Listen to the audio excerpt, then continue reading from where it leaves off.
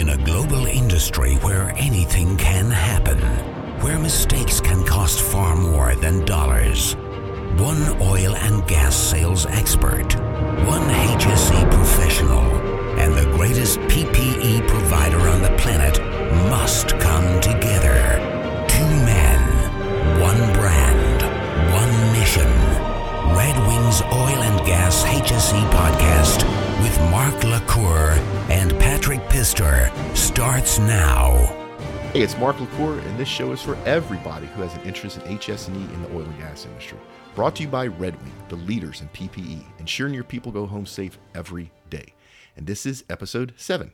Joining me today is my wizard co-host, Patrick Pister. How you doing today, Patrick? Yeah, very well, Mark. How are you? Awesome. And we're at the TIPCO Energy Forum having a great time, and we have a guest.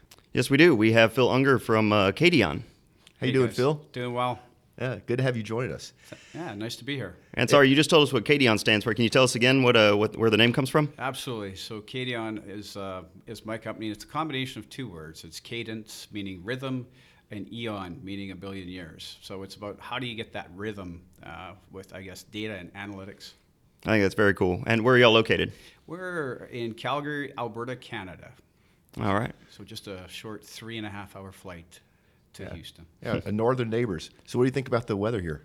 Oh, I stepped out to take a call, and it's warm. Yeah, and so I said earlier we're at the TIPCO Energy Forum. This has been a great show. This is our second year here. If you're looking at big data and analytics and you're in the oil and gas industry, you need to come to this. What do you think the turnout so far, Phil? Oh, it's amazing. This is the second time I've been here. I've skipped 1 year, but I presented at it in 2014. Missed 15, but 400 people strong at least. I think there was more here than the last time I was here, but really good, and a lot of good material always presented at this event. Yeah, it's I haven't got final numbers yet, but I think they sold this one out, which in a low crude price environment, that speaks a lot. Yeah. And the demographics, it's a huge mix of people. It's male, female, young, old. There's a lot of young, hungry guys here at this conference. Lots of optimism, and maybe a bit more optimism than pessimism these days. Yeah, which is nice to hear. Yeah, I feel the energy in the crowd too. It's at lunch today we met a bunch of young people, a couple of young engineers, and they're like fired up, ready for the price to come back just a little, not a lot, just a little, and they're ready to hit the ground hard. And they're also hungry to show their skills. TIPCO's got a hackathon going on tomorrow afternoon that all the young guys keep talking about the hackathon, and being able to show their skills using Spotfire and the tools that TIPCO has. Yeah. So, Patrick, what are we going to talk about today with Phil? Phil, we were going to talk about loss prevention. And Phil and I had a conversation a little earlier. My background, when I think of losses, I think of physical losses. It's an immediate loss of containment, loss to environment. I guess losses in this case, in my world, would be more relatable to downtime, the non-productive time that you're looking at. Yeah, it's what we're talking about. Production loss management in this use case is really about, it's beyond the drilling. We're now under production. And there's the planned outages, which would be the turnarounds that happen, and then there's the unplanned outages, which would be, for whatever reason, something broke down during the day. But the executives really want to track, like, how are they doing consistently? Because especially now with low commodity prices, you would think that people want to cut back. It's quite the opposite. People are producing more and more, and they have to do that to actually cover their bills. Yeah. So how do you plan for these outages? How do you schedule it? However many months in advance that you're looking at? Well, we don't. That's all. We work with the customers that do, right? And all the dashboard reflects is, here's the problem they have, is they have very fragmented data from multiple sources that they're pulling in to look at, oil production in this case, because it's oil sands, it's steam-assisted gravity drainage. So they also look at their SOR, their steam-oil ratio. So barrels of steam, how many can they produce in a day equals how many barrels of oil they can produce. So they're interrelated. And there's the traditional turnarounds that people, I think, do at plants once a year kind of thing, or whenever they need it, whatever their maintenance says. But then there's for whatever reason, things break, and then they've got to shut the plant down. And those, nobody necessarily knows what the real impact of that is. And because information's coming in from so many different sources, how do you unify that into a single pane of glass? And how reliable is that information that's coming in? Mark and I had a conversation. Some of the data sources I used to use when I was working on the upstream side, I would say was 80% accurate. And then a lot of the filling in the gaps that I would use would be word on the street, or somebody knows somebody, oh, that day rate's actually this, or this rig was down at this time. So how accurate is the data that you're actually putting into these models? We're pulling from source systems, so the data is the data whether you like it or not, and it's based on the quality of the system. It's more accurate than spreadsheets. In fact, when with the last customer we went through on this, we basically discovered some conversion factors that were wrong, or they were using two different ones. So they weren't even standardized on what conversion factors were. So it forced us to have the conversation with them. Well, which one do you want to use? And how big of a difference were those two? It was substantial. Yeah. Like it was. I won't say it's substantial in that if you're off by 1 or 2%, it's a big deal. So, and I can't remember what the exact percentage was, but let's put it this way: it made a difference, and they were happy that we found it. Going through that information, and that's part of it, right? You get into the Excel hell or whatever you want to call it, and then a lot of people don't even understand how they're manipulating their data or what business rules are being applied because it's formula based. You see a cell, you don't necessarily see the formula, and is everybody using the same formula? It could vary from engineer to engineer. So this way, it's pulling it all into a single dashboard. All the information's coming in, the same formulas and everything's being applied. Yeah, I've seen it before where the company as a whole had the same Excel template, but somebody years ago changed one formula and one version of it, and nobody ever caught it. So everybody that copied that template did had that same error in it, and it just proliferated through the enterprise. And it takes, I mean, the problems get exponential. Yeah, and nobody ever catches it because it's in Excel. Yeah, exactly. And you know, the great thing about analytics and where it's going and making the data actionable is we're moving away from those spreadsheets, and it's actually providing more transparency into the data. Back in the days when you used to report earnings, and one of the big ones for oil and gas companies is production, and even getting into predictive. What am I going to produce this year? What am I going to produce next year? If you're publicly traded, you put a number out to the street, your shareholders are going to make sure that you're accountable. And if you're doing that with bad data, well, that's a bad news story because you may not you're not set up for success. Maybe you're saying that you're going to produce more, but actually you're going to produce less. And I don't want to stay on spreadsheets too much, but how much resistance do you get when you try and come in and say you need to put Excel away and look at what we want to move you to? Oh, it's organizational change management, OCM, and not OCD. But it's, you know, people are OCD with their spreadsheets. Like once they're used to it, we had one customer that had 64 tabs in a spreadsheet. Wow. And we actually rationalized that into some dashboards. And it was the Smith & Wesson. You're going to pry the spreadsheet out of my dead cold hands, right? But until we could actually show them, you know, the business rules and where they were now and how are they able to access them more easily and actually share this information more broadly within the organization, then that was the win. I mean, that's how you have to, there has to be something in it for them because really, in some cases, you're replacing, in their minds, something that already works. So why are we going through this exercise? And if there's nothing there to lure them to go to something else, then, you know, it's to them, we're busy people. We don't have time to kind of go through this stuff. But in the end, once they start to go down the journey, and I always call it a journey, they're like, then they start to crave it. And it's like, okay, so if I can do this now, can I add this? And can I add this? And then the snowball starts to roll down the mountain. Yeah. I think Mark said yesterday, if you could have the advanced analytics software behind a user interface that looked like Excel, I think you'd make a fortune in this industry. Yeah. Yeah. Well, we actually have a data prep partner that we work with as well, a company called Paxata, and that's exactly their approach. As it looks like a spreadsheet, but it's actually allowing people to correct and profile data. So. Yeah. And if you're listening to this podcast and you're outside the oil and gas industry, you don't get the Excel joke. Let me just explain it. This industry loves Excel. It's been using Excel forever and uses Excel to make monumental, multi-billion-dollar a year CapEx decisions. But, you know, Phil, I want to back you up a little bit because you brought up something that I didn't think of. The fact that if you're using your analytics correctly, you actually could maybe affect something as big as shareholder value. Oh, absolutely. Yeah, we've seen it, and I was in a presentation this morning where people are, you know, that's one of the key drivers, especially right now in these lean times, is how do we get the best data to these executives, to the CFO that has to make a decision on how many people can he keep, you know, how the assets are doing, those types of things. So, and it's for us in this time, it's been very much about executive type dashboards and operations. How are they running? And when somebody has a question, they can get an answer. It's not calling the gentleman that authored the spreadsheet, right? It's like, here it is, it's on the screen. Let me pull up the he doesn't work here anymore. Yeah, well, or that too, right? And well, knowledge management's a huge challenge for a lot of companies because so many people have been cut. It was just like, you're in this area and you seem to fit the profile for the people we're looking to get rid of, and you're gone. So how do you actually pick up on all that knowledge? So.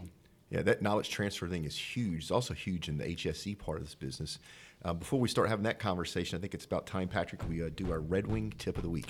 So Red Wing safety tip of the week. And this is a simple one that I started doing because I started working on ships. And when you go out on ships, the two things you need to have, one, a knife, which most rigs you're not allowed to have anymore, and two, a flashlight.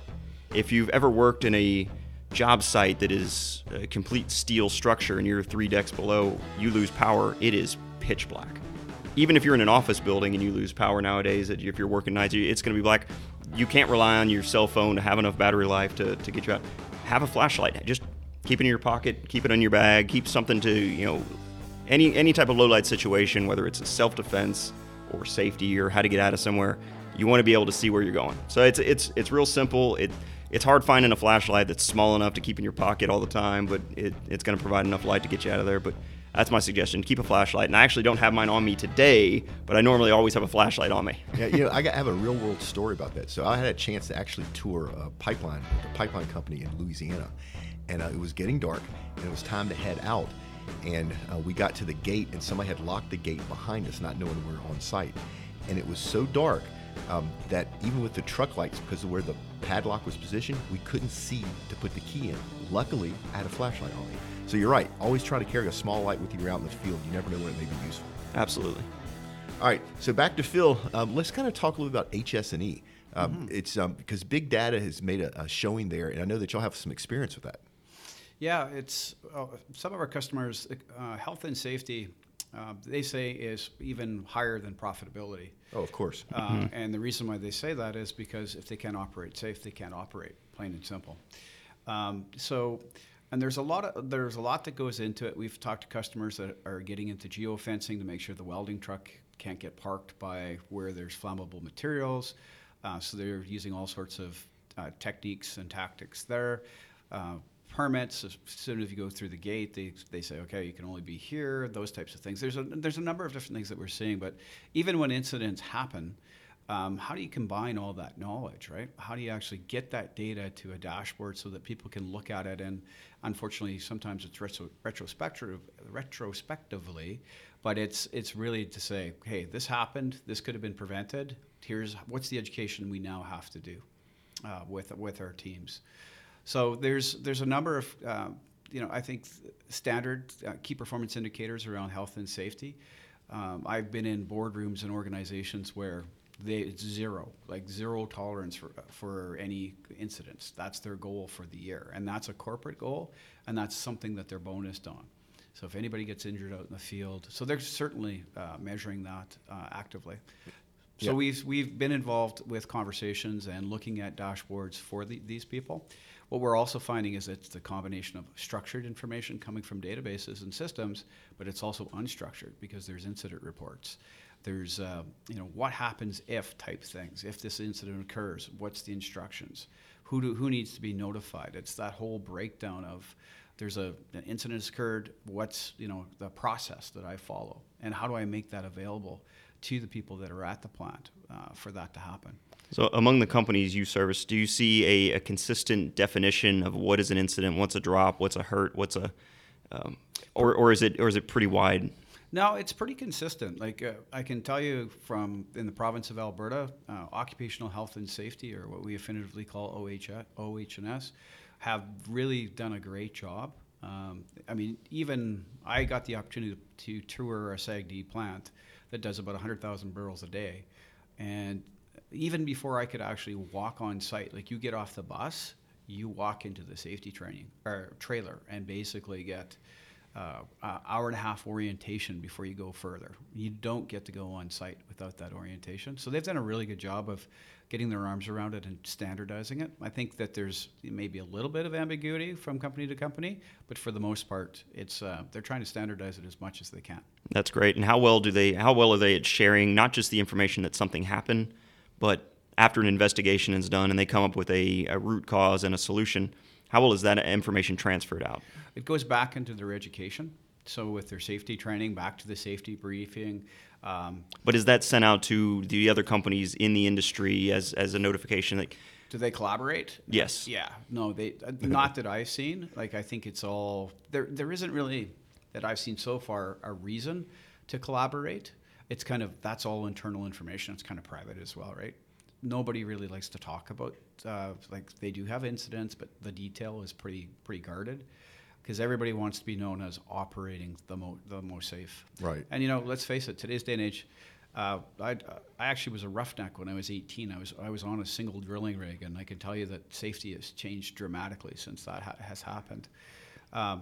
So I think now it's, how do they internalize it, and how do they make sure that they are that safest operator out there? And I think they talk about it from the statistical perspective, or maybe even like financials, to report it on a year by year, but they don't necessarily get into the details. Yeah, and Mark and I were talking about this, that when an incident happens, it's sent out as a newsletter, or you just get phone calls and texts. So the industry is going to find out when an incident of substantial incident happens. But what I don't see is the follow-up, that yes, there was an incident that caused this type of injury. This is the results of the investigation, and this is what we did to fix it. That's where I see the companies really guard their information, because in social media and how connected everybody is, you're not going to be able to hide that a guy lost his finger or lost his life. That information is going to get out there. It's the follow-up that I think provides the value that doesn't get shared. Agreed, and I think that this whole notion around pipelines and how safe they are, like, to the environment and those kinds of things. There's been too many incidents where people haven't gotten that education to say, okay, so an incident happened. You usually get that, and they usually get, well, this is how much has been spilled, but what's the remediation? How long did it take to? It seems like news media tends to sensationalize the fact that something's happened. They're not really even interested in hearing how it was remediated, right? And then I think that onus has to go back on the oil and gas companies to educate, people in the community and the industry that, things happen. Even with all this extra health and safety, people are still dying. People are still getting killed. You're in an industry where pressure is incredible. Like the amount of foot-pounds per inch is just. And everything's heavy as well. It's all weight and getting heavier. It's and of course then we're talking about oil, and so it's a commodity and it's flammable. So it's a dangerous. It's controlled, but it can be a dangerous business. Yeah, so it's actually in the U.S. this year. It's actually safer to work in the oil and gas industry than it is to be a realtor.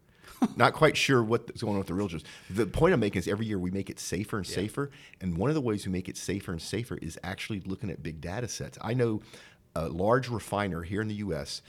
That accidentally had collected a bunch of data every time they had a turnaround on their contractors. And they have a thing that's called Firewatch. So basically when somebody's welded into something, you have a third person to watch just in case something's catching on fire.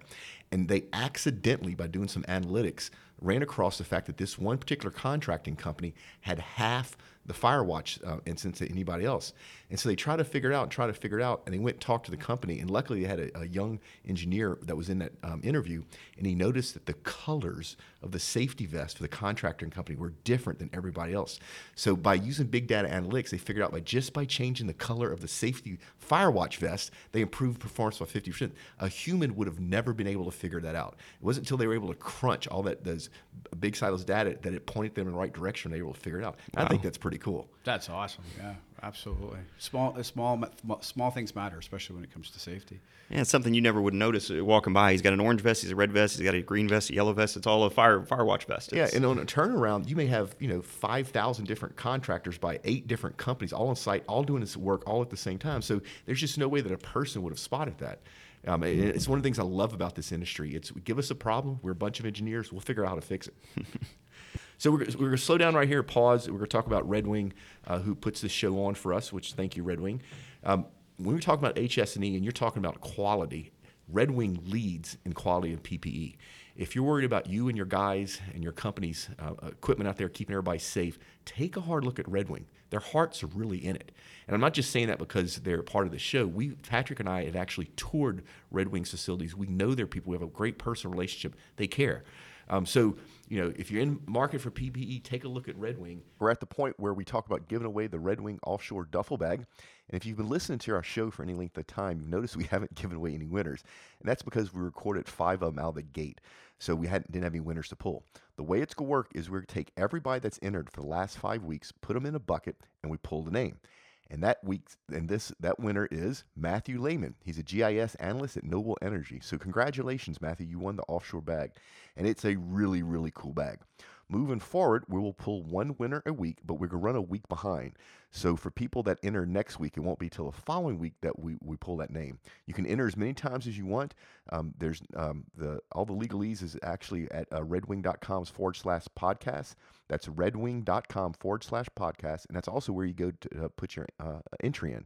So go do it. These bags are awesome. They're in high demand, and it's just a really cool thing. All right, so let's get back to Phil. So Phil, we've taken up a good bit of your time. I know you're busy at the conference. We're busy. Thank you so much for joining us. Oh, thanks very much for having me. And it's, it was very nice to run into you guys last night at the welcome reception, and happy to be here and talking about the things we're doing. Yeah, isn't that great about our industry? We can run into somebody, a stranger at a reception in the oil and gas industry. You become friends, and next thing you know, you're on the podcast. Hey, Phil, if you get discovered by Hollywood, you owe Patrick and I something. Absolutely. Absolutely. So Phil, if people wanted to learn more about you and your company, where should they go? You check out our website at www.cadeon.com. That's CADEON.com. That's the best place. You can also search LinkedIn. We're on Facebook. I don't think we're on Instagram quite yet, but we're getting close to there. So yeah. And real quick, your 30-second elevator pitch. If people want to know what your company does, how you can help them, because our audience is all people in the oil and gas industry. What would that sound like? Yeah, sure. So basically, do you know how people are spending 60 to 80% of their time in life and at work looking for the information they need to do their jobs or run their families? Well, what we do is we come in and we introduce information capabilities. It's like a 1, 2, 3, 4 kind of step process to help people organize their information and get the maximum value out of it in the shortest amount of time. And our motto is to turn our customers' information into money. So are you telling me that somebody like Anadarko, who their engineers are looking for some standard, and they spend 3 or 4 different people searching for hours internally to find that, you can actually shorten that time? Absolutely. Yeah, so Anadarko and anybody else out there in the oil and gas industry, if your people are out there looking for stuff, that's inefficiencies. And it's low crude price market. You don't need that. Reach out to Phil, see if he can help. He's a good guy. Yeah, and if you're not sure how KDN can help, go to their website. They've got a blog and a bunch of free case studies that can really help you make that decision. All right, Phil, before you go, one last thing. Let's talk about cost. Yes, so we've talked about loss management today, production loss management. We're actually saving our customers hundreds of thousands of dollars per year by looking at this. This is something that they haven't had access to before. And then on the health and safety side, being able to surface that safety data quicker and learn from those incidents faster, that's also saving them in the workers' compensation premiums. So if somebody gets hurt at your job site, your compensation premiums go way up. So by keeping your safety values low, it's actually saving your company money. It's certainly reducing their expenses. Yeah, it's definitely something HR and legal looks at, but the operations guys need to be mindful of it too, because that's going to hurt your operations. Yeah, it's also in the hearts of everybody at work. Absolutely. Everybody wants their people to go home safe at night. Yeah. All right, Phil, thanks, man. Thanks a lot, guys. See ya. Cheers. Let's go from that to the LinkedIn group. If you're listening to the show, please go join our LinkedIn group. The LinkedIn group is called Oil and Gas Global Network. We're up to about 1,500 members now. It's where we announce this show first. It's where we'll announce future shows. Patrick and I have some secret live events coming up. We'll announce them there first. It's all your peers, right? And because we moderate everything, every single person that joins and every post that's put out there, a real person looks at it. We don't have the spam issue. So join our LinkedIn group. It's kind of the sister to this podcast and to our podcast family. Yeah, and get involved. Ask questions. Share your knowledge. It's a community to help each other. Yeah. And then if you listened this far, can you do me a favor? Please, please, please. We desperately need reviews. We're a brand new show. We're out of the gate. We're trying to hit that new and noteworthy on iTunes. And in order to do that, we need reviews. So literally, I don't care if you put 2 words like good show or not good show. Take a couple minutes, leave us a review, help us climb the ranks in iTunes. We really, really need our audience's help. It takes all of 2 minutes. Just do it. Do me a personal favor and get it done. And share. Yeah, if you listen to the show, please share it. Send it to any of your peers, your coworkers, families. Help us get the word out there. Like I said, the show is growing. It's going places. Give us a little help, and we'll get there quicker. Patrick, we've went through a lot today. You ready to get out of here? Yep, let's do it. All right, folks, don't be afraid to give up the good to go for the great. Y'all be safe out there. Tune in next week for another exciting episode of Red Wings Oil and Gas HSE Podcast, a production of the Global Oil and Gas Network. Learn more from Mark LaCour at modalpoint.com. Connect with Patrick Pister at leanoilfield.com. From Houston to London to Dubai and beyond.